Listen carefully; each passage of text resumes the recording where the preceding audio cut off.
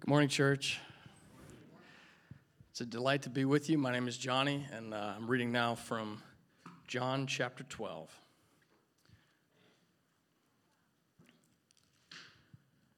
Now among those who went up to worship at the feast were some Greeks. So these came to Philip, who was from Bethsaida in Galilee, and asked him, "Sir, we wish to see Jesus." Philip went and told Andrew. Andrew and Philip went and told Jesus. And Jesus answered them, "The hour has come for the Son of Man to be glorified. Truly, truly, I say to you, unless a grain of wheat falls into the earth and dies, it remains alone. But if it dies, it bears much fruit. Whoever loves his life loses it, and whoever hates his life in this world will keep it for eternal life. If anyone serves me, he must follow me. And where I am, there my servant will be also.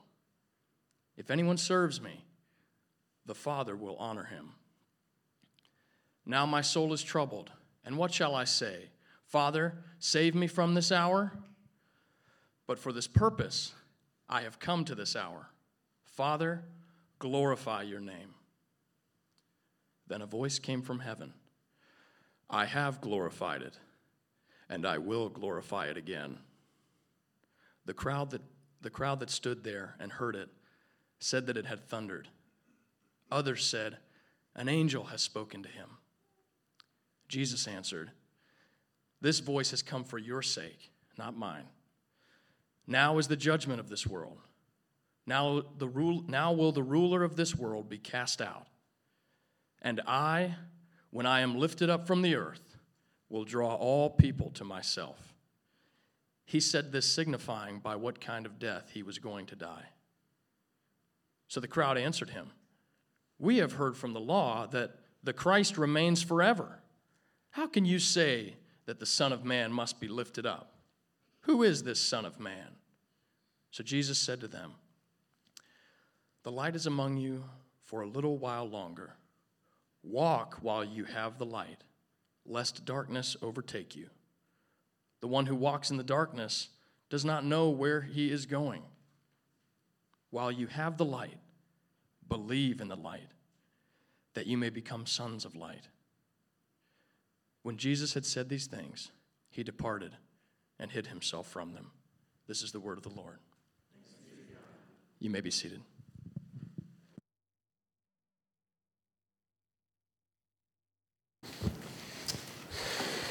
Well, I'd like to start out this morning with a question, and I will warn you, as I often do when we start this way, that it's not the most fun question, but it is an important one.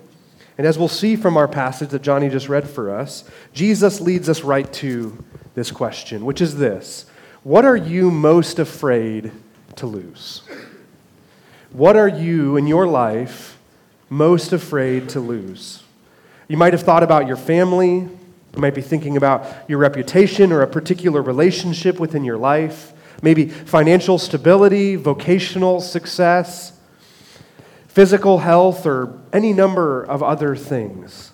What are you most afraid to lose? Now here is the follow-up question and how it connects with our text this morning. What if Jesus himself were to reach into your life and ask you for that very thing? What if Jesus himself were to reach into your life and ask you for that very thing? What would you do?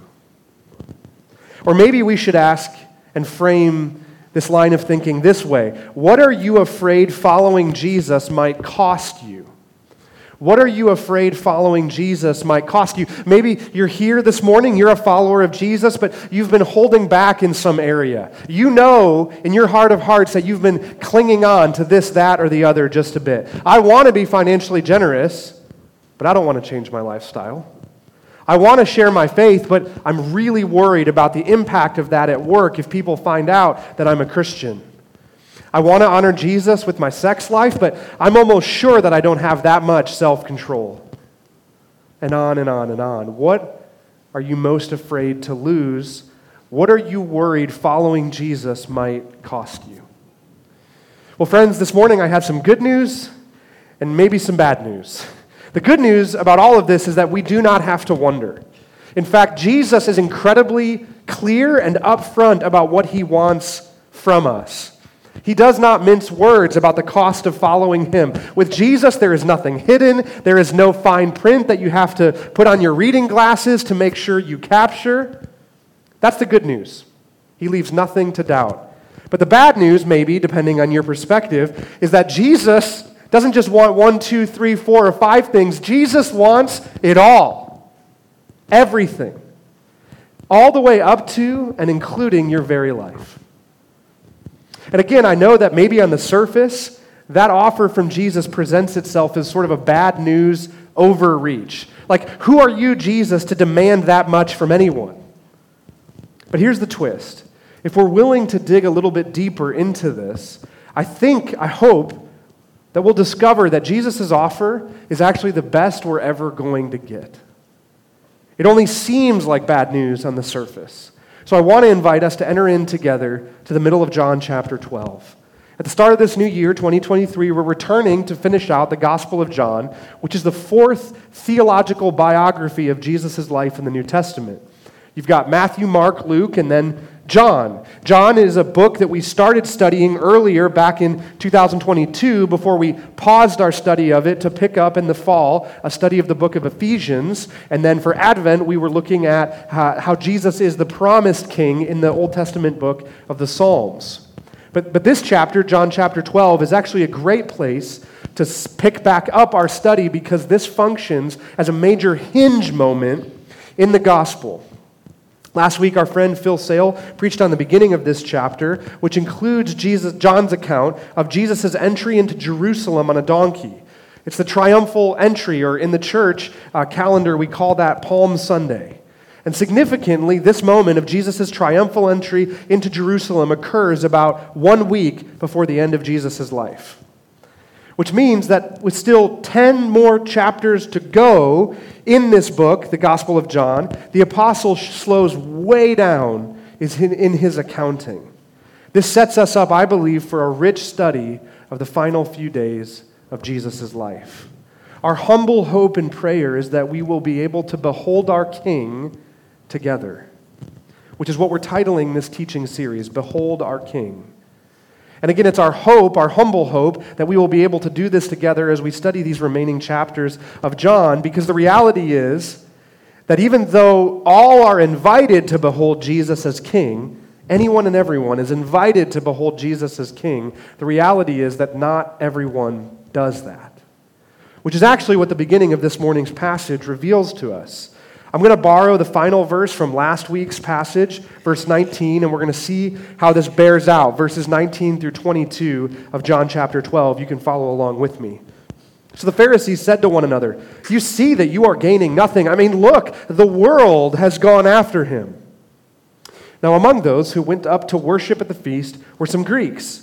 So these came to Philip, who was from Bethsaida in Galilee, and asked him, "Sir, we wish to see Jesus." Philip went and told Andrew, and then Andrew and Philip went and told Jesus. Now, verse 19 is referring backward. Once again, I've already mentioned to Jesus' triumphal entry to Jerusalem and to how the crowds have flocked to Jesus largely on the basis of his final sign within the Gospel of John, which was his miraculous raising of his friend Lazarus from the dead. That story is incredible, and it's captured for us in John chapter 11. And because of this increased interest in Jesus and his ministry and his leadership and his authority from the crowds, the Pharisees and the rest of the religious leaders, they've already been busy. They've already been at work plotting to capture and kill not just Jesus, but Lazarus as well. Which, just as a side, the dude dies once and then people are already trying to kill him. Don't you kind of feel bad for him? He's already had to die, and now there's people that are out to make that happen again, right? What's ironic, though, is that when the Pharisees in verse 19 say, as is recorded for us there, the world has gone after him, almost certainly they only mean everyone in the Jerusalem area. The Passover feast is coming, and that included many Jewish pilgrims who were visiting the city. But what's almost certainly true is that these religious leaders don't think that the whole literal world might be interested in beholding Jesus as king. They're far too narrow-minded for that kind of thinking about how big Jesus might actually become. But then, immediately in verse 20, the Apostle John reports that some non-Jews, Greeks, who were also in Jerusalem for the feast, they are interested in beholding Jesus and meeting Jesus. And we cannot miss the significance of this. In the exact moment when the leaders of the Jewish people are most violently turning against Jesus, the nations of the world, represented here by these Greeks, are beginning to behold him, are beginning to be drawn to him. We shouldn't miss the significance of this because Jesus himself does not miss the significance of this. In fact, it is so important that he ends up shifting the conversation from a simple get-to-know-you exchange. The Greeks wanted to meet with Jesus, but he frames it in such a different, larger sort of way. Verse 23 is in answer, how Jesus answers the Greeks' request to meet him. And Jesus answered them, "The hour has come for the Son of Man to be glorified." Again, this is a big deal. Because you see, up until this point in the Gospel of John, every time that Jesus has mentioned his hour, it has been only to say that his hour is not yet here. It's coming, my hour is coming, he will say, but it is still off in the future. But now, in John 12, based on the rejection of the Jewish leaders and based on the interest of the nations, Jesus knows the equation has changed. His hour has come. And he also mentions, as you can see in this verse, that his hour has come to be glorified. My hour is here, it has come, the equation has changed. My hour has come to be glorified, but we have to keep pushing forward in this passage to see exactly what Jesus means by being glorified. Because I know where my mind goes when I hear the idea of someone receiving glory. And if you're anything like me, and we don't keep pushing forward, then we're going to wander off together to a different place than where Jesus is at regarding his glory. Thankfully, he immediately clarifies, it's my hour, it's here, it's my hour to be glorified. And then in verse 24, he says, "Truly, truly, I say to you, unless a grain of wheat falls into the earth and dies, it remains alone. But if it dies, it bears much fruit." Now that's different than me, right? When I hear glory, I think of honor, I think of victory, I think of elevation, I think of exaltation. But Jesus, he's like, all right, I just mentioned my glory. Now I'm going to weave in this metaphor about a seed dying. He immediately starts talking about death. So let's make sure we unpack the fullness of Jesus' meaning here together. Let's look a bit more closely at this metaphor. He mentions a grain of wheat, a seed. And for a seed to experience its full glory, you don't have to be a farmer to know. What has to happen for a seed to experience its full glory? Well, essentially, it has to die. It even has to be buried in the ground, even. But then, notice, it is then and only then that the seed can actually sprout life, resurrecting in a sense, to bear the fruit of hundreds, a multitude of new seeds. Church, don't miss it. The glory of a seed only comes by way of its death. The ultimate glory of a seed only comes by way of its death. And so Jesus is meaning about his own glory, for he is the Son of Man that is referenced in these verses. Jesus' meaning about his own glory also becomes clear. Jesus' glory, just like the glory of a seed, only comes by way of his death. But thanks be to God, because Jesus too will be resurrected, and Jesus too will experience the glory of his new resurrected life, bearing much fruit. In fact, much more fruit than we would ever imagine. But Jesus knows what the plan is. He doesn't keep this upside-down pathway to glory to himself. Up to this point in the passage, Jesus has been talking about himself, but as the end of verse 24 draws in here and verse 25 begin, he shifts outward. He extends an invitation to the crowd, and by extension, he extends an invitation to all of us as well. He immediately invites him to join us on this upside-down, different pathway to glory, verses 25 and 26. Whoever loves his life loses it, Whoever loves his life loses it, but whoever hates his life in this world will keep it for eternal life. If anyone serves me, he must follow me.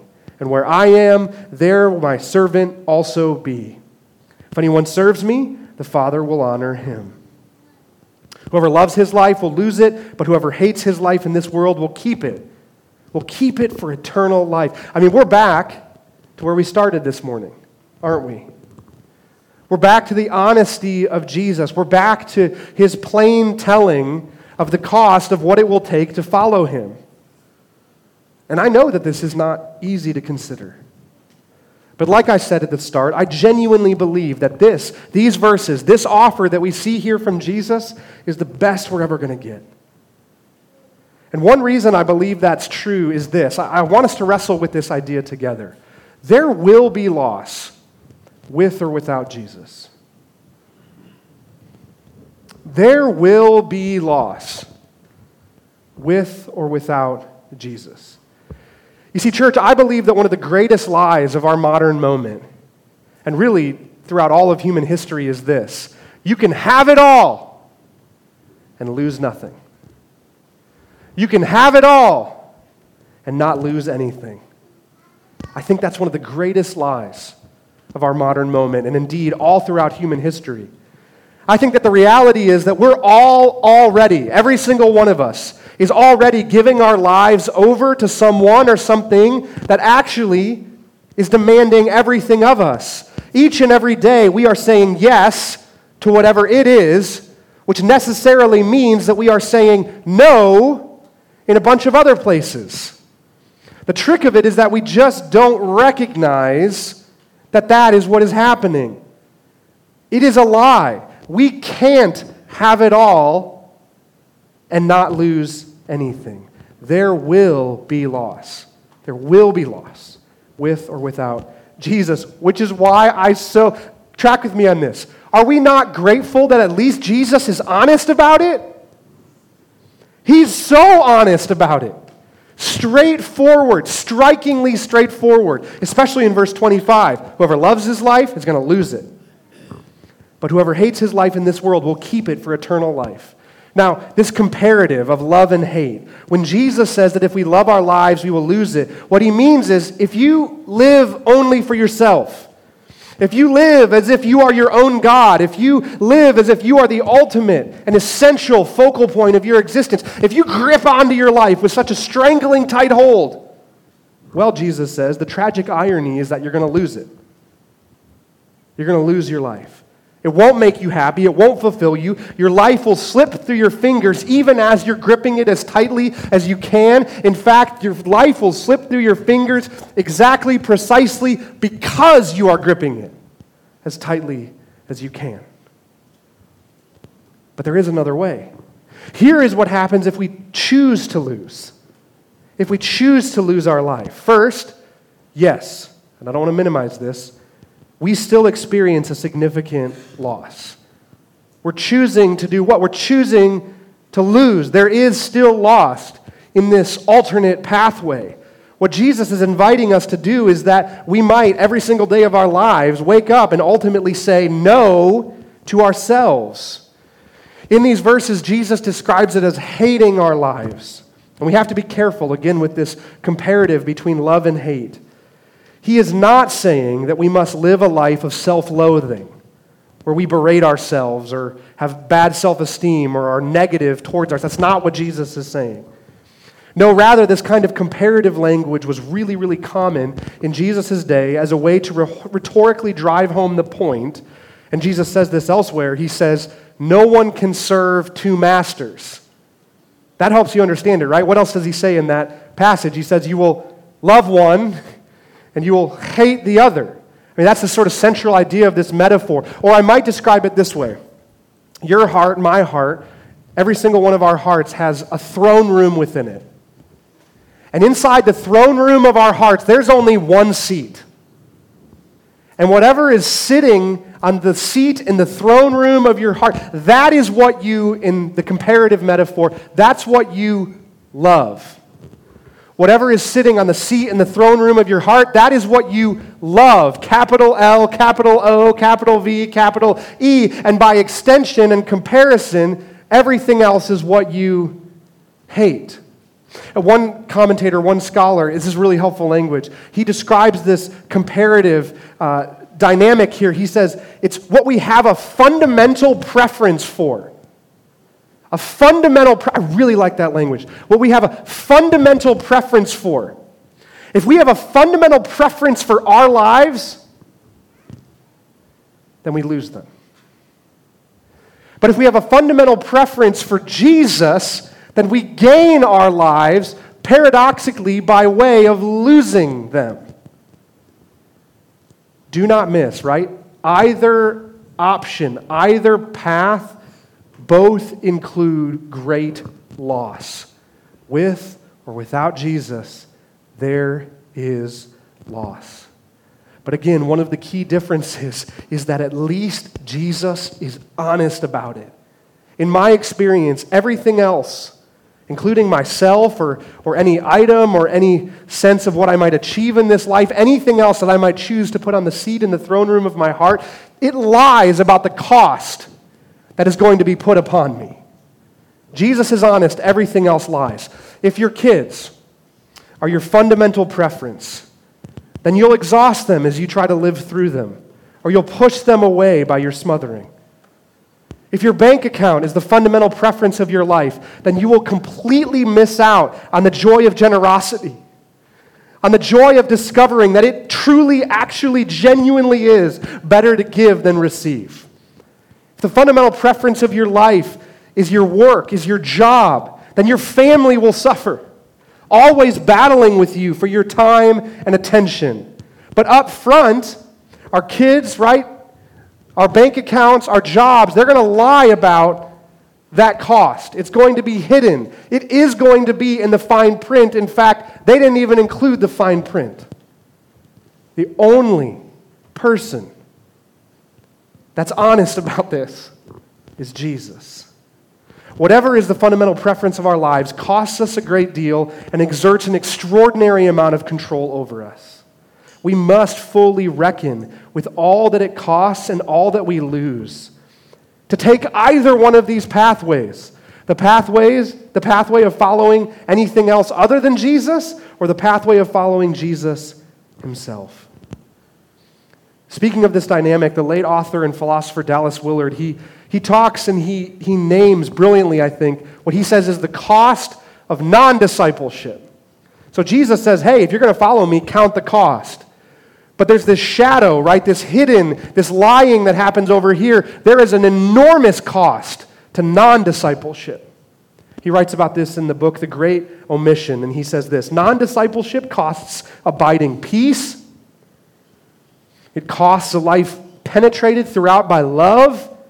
It costs faith that sees everything in light of God's overriding governance for good.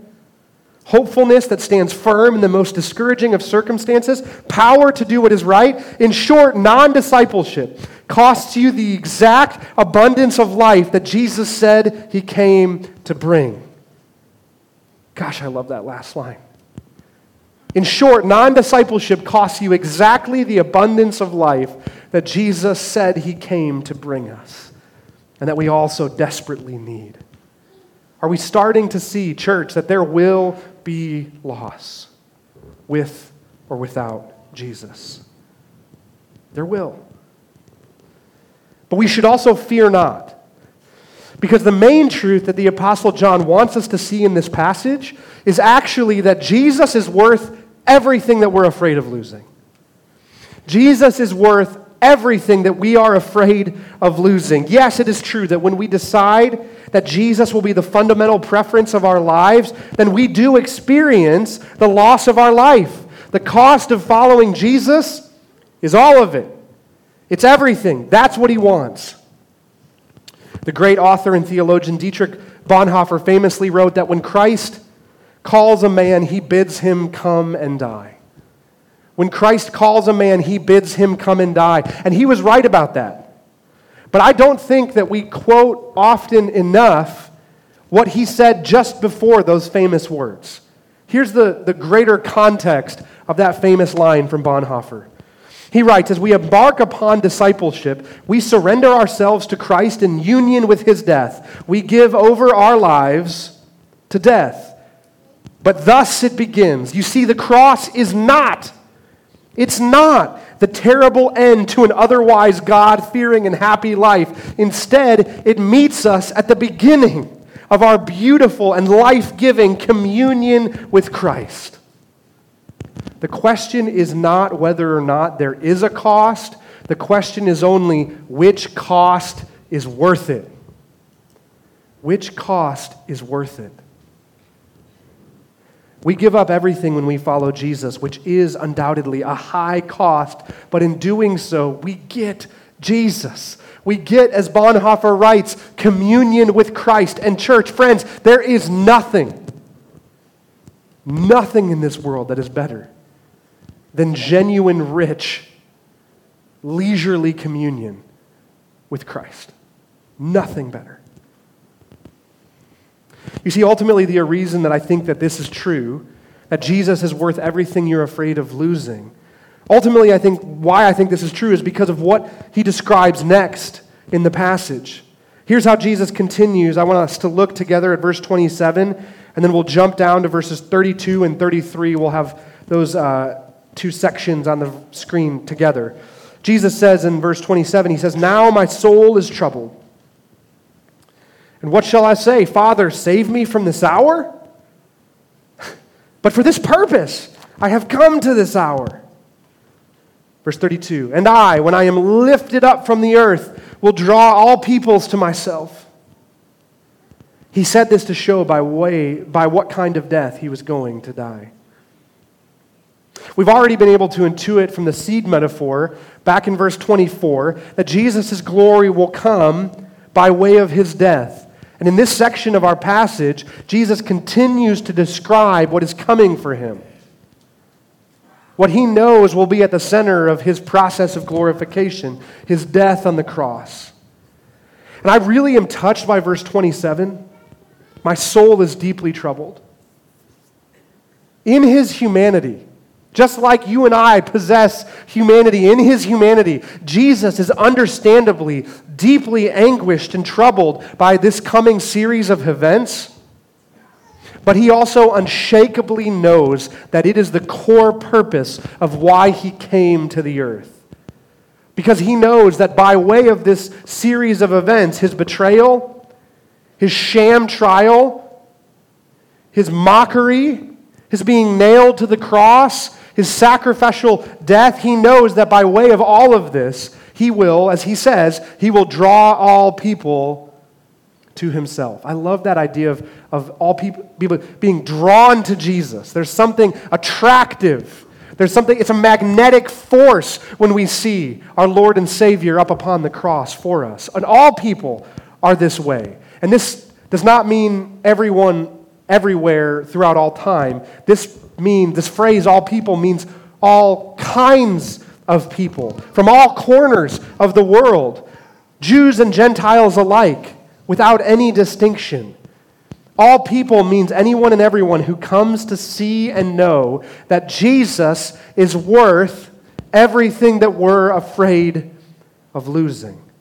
And again, don't miss this, right? What Jesus so clearly reveals in these verses is that as high a cost as he's asking us to pay, Jesus paid it first. The path that he is asking us to walk, do you know who's walked it ahead of us? Jesus. Jesus went first. Yes, when Christ calls a man, he bids him come and die. But what Jesus really does is say, hey, follow me into my death where I have already gone. Walk the pathway that I'm already farther down upon. I'm inviting you to start your journey behind me. Jesus is worth everything that we're afraid of losing because he went ahead of this path of losing. Before you, before me, before anyone else, he walked this path first. And if we choose to follow Jesus down this pathway of losing our lives, just like Jesus lost his life, then we are going to discover and experience the extraordinary freedom of a life lost and a life controlled by Jesus. We gain by losing. We are freed from our slavery by giving over our enslavement to Jesus, the good and benevolent master. Speaking of this dynamic as it relates to the option of a fundamental preference for money over Jesus, which again, I think that for many of us, money might occupy the seat in the throne room of our lives. And pastor and author Tim Keller, he so brilliantly talks about this dynamic. Here's how he writes about this. He says, Jesus gave up all his treasure in heaven in order to make you his treasure, for you are a treasured people. I love this line here the most. When you see Jesus dying to make you his treasure, that will make him yours. When you see Jesus dying to make you his treasure, that will make him yours. Money will cease to be the currency of your significance and security, and you will want to bless others with what you have. To the degree that you grasp the gospel, money will have no dominion over you. Instead, think on his costly grace until it changes you into a generous person. The solution to stinginess is a reorientation to the generosity of Christ in the gospel. How he poured out his immense, abundant, matchless wealth for you. Do we see that? Do we know that? Whether it's with money or anything else, if we start to grasp the glory of Jesus and all that he gave up for us in the heart of the gospel, then we will be freed from what we are afraid of losing. We will truly see, I believe, we will come to know that Jesus is worth everything that we're afraid of losing. And from there, the only option for us, I would contend, is that we would start losing today. Let's start losing today, right? This is where we see the rest of our passage come into play. I kind of feel for the crowd in this passage. They have a few different times where they get rather confused. The first is in verse 29. God audibly speaks from heaven to affirm that he will honor his name by way of Jesus' death and resurrection. And then the crowd again experiences confusion in verse 34. They simply can't imagine how the Messiah will remain forever if he is lifted up onto his death. They don't have a category for a Messiah Savior that would sacrifice himself in that way and that would die. This is all understandable, but, and this is classic Jesus here, instead of moving to clarify their confusion, instead what Jesus does is he gives them and us our next step. The final two verses in this passage read this way.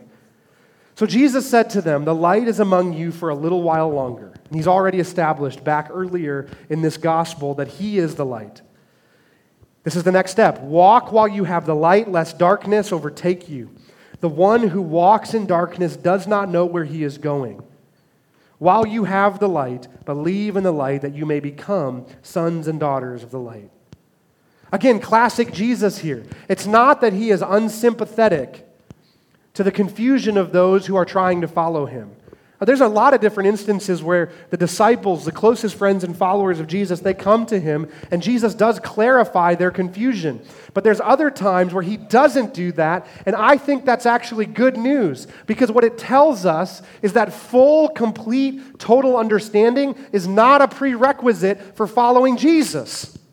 And that's good news, because what it means is no matter who you are, no matter how familiar or unfamiliar you are with Jesus, anyone and everyone can take at least one next step on this journey of following him.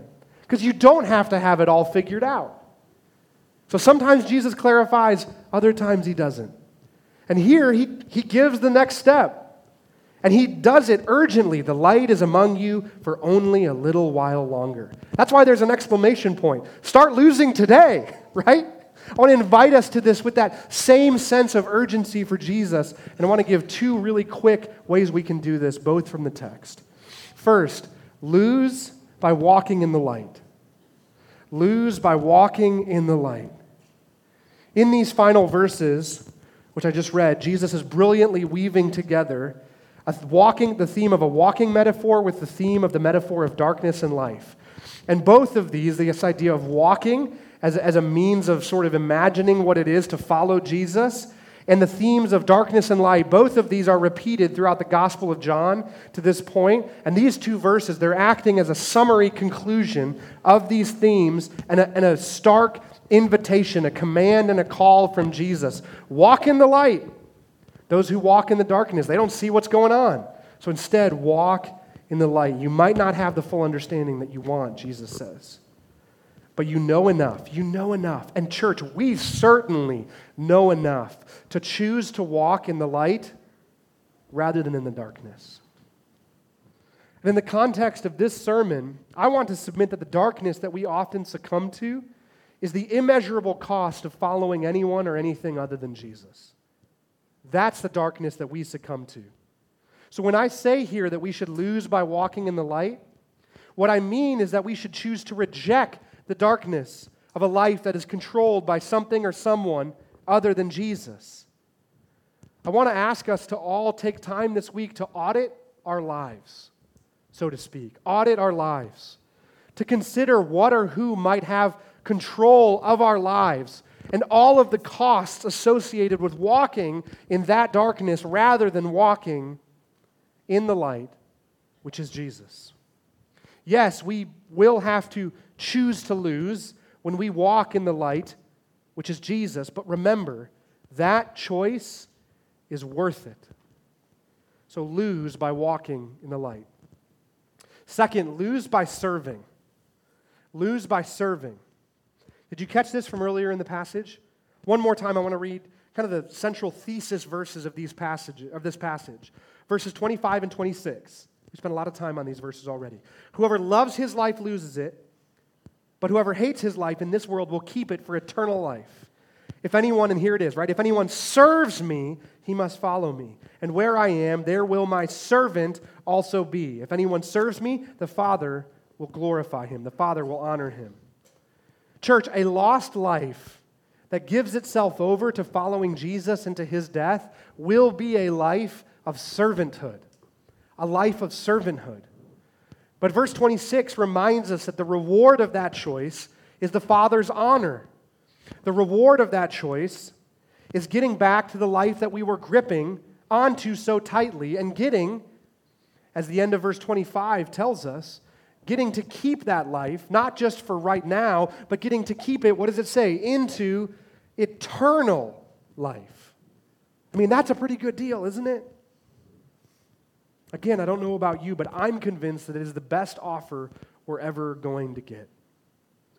So maybe you're interested and maybe you're wondering, how can you lose by serving? How can you lose by serving? Well, a simple next step on that journey would be to join us in engaging the Form.life during this series. You can grab one of these companion journals on the hello wall, which is on the left-hand side as you exit the worship center, and make sure to sign up for the daily emails that happen at www.theform.life. And the reason why this connects so well during this series is we always have a spiritual habit of focus as we walk through these teaching series. And the spiritual habit right now in the Form.life is the habit of servanthood. And so that would be a super easy, really simple next step as you want to consider how to begin to lose by serving.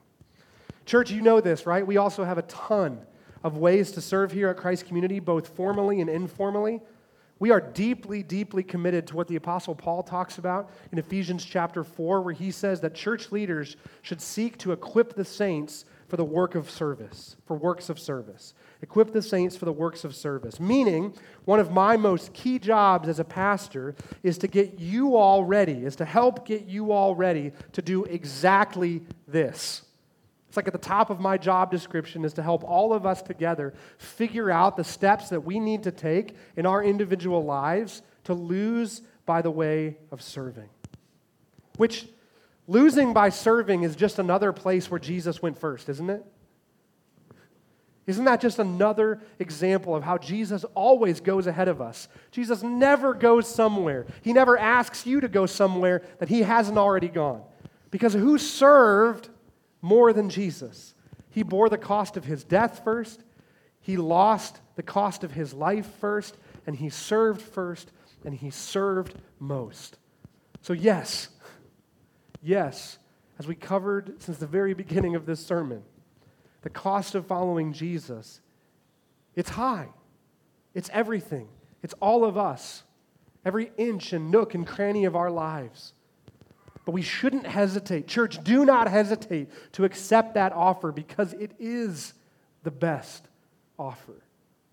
Jesus is worth everything that we're afraid of losing. Let's pray. Father in heaven, thank you that Jesus went first. Thank you that we don't have to walk down this pathway of self-forgetfulness, down this pathway of losing our lives, blindly wandering into the darkness. In fact, this is the path where we get to walk behind the light of the world, your Son Jesus, who went there first, who lost his life first, who bore the cost of the cross that I deserve, that we deserve. So thank you that Jesus went first. And thank you that he doesn't hoard this path to eternal life to himself, but he invites us down it, Lord. May each and every one of us start losing today by the power of your Spirit and our own choices, and may we walk in the light. We pray all of this in the name of the light of the world, Jesus. Amen. You know, I've been thinking as I studied this passage just how powerful the metaphor of the seed is in verse 24, how it's this incredible image of all that Jesus is talking about. I mean, it's a sad day for a seed initially to be put in the ground, right? But all the fruit that is born up out of it. I love that metaphor. It's one of the ways that Jesus describes this pathway of death to life in this passage.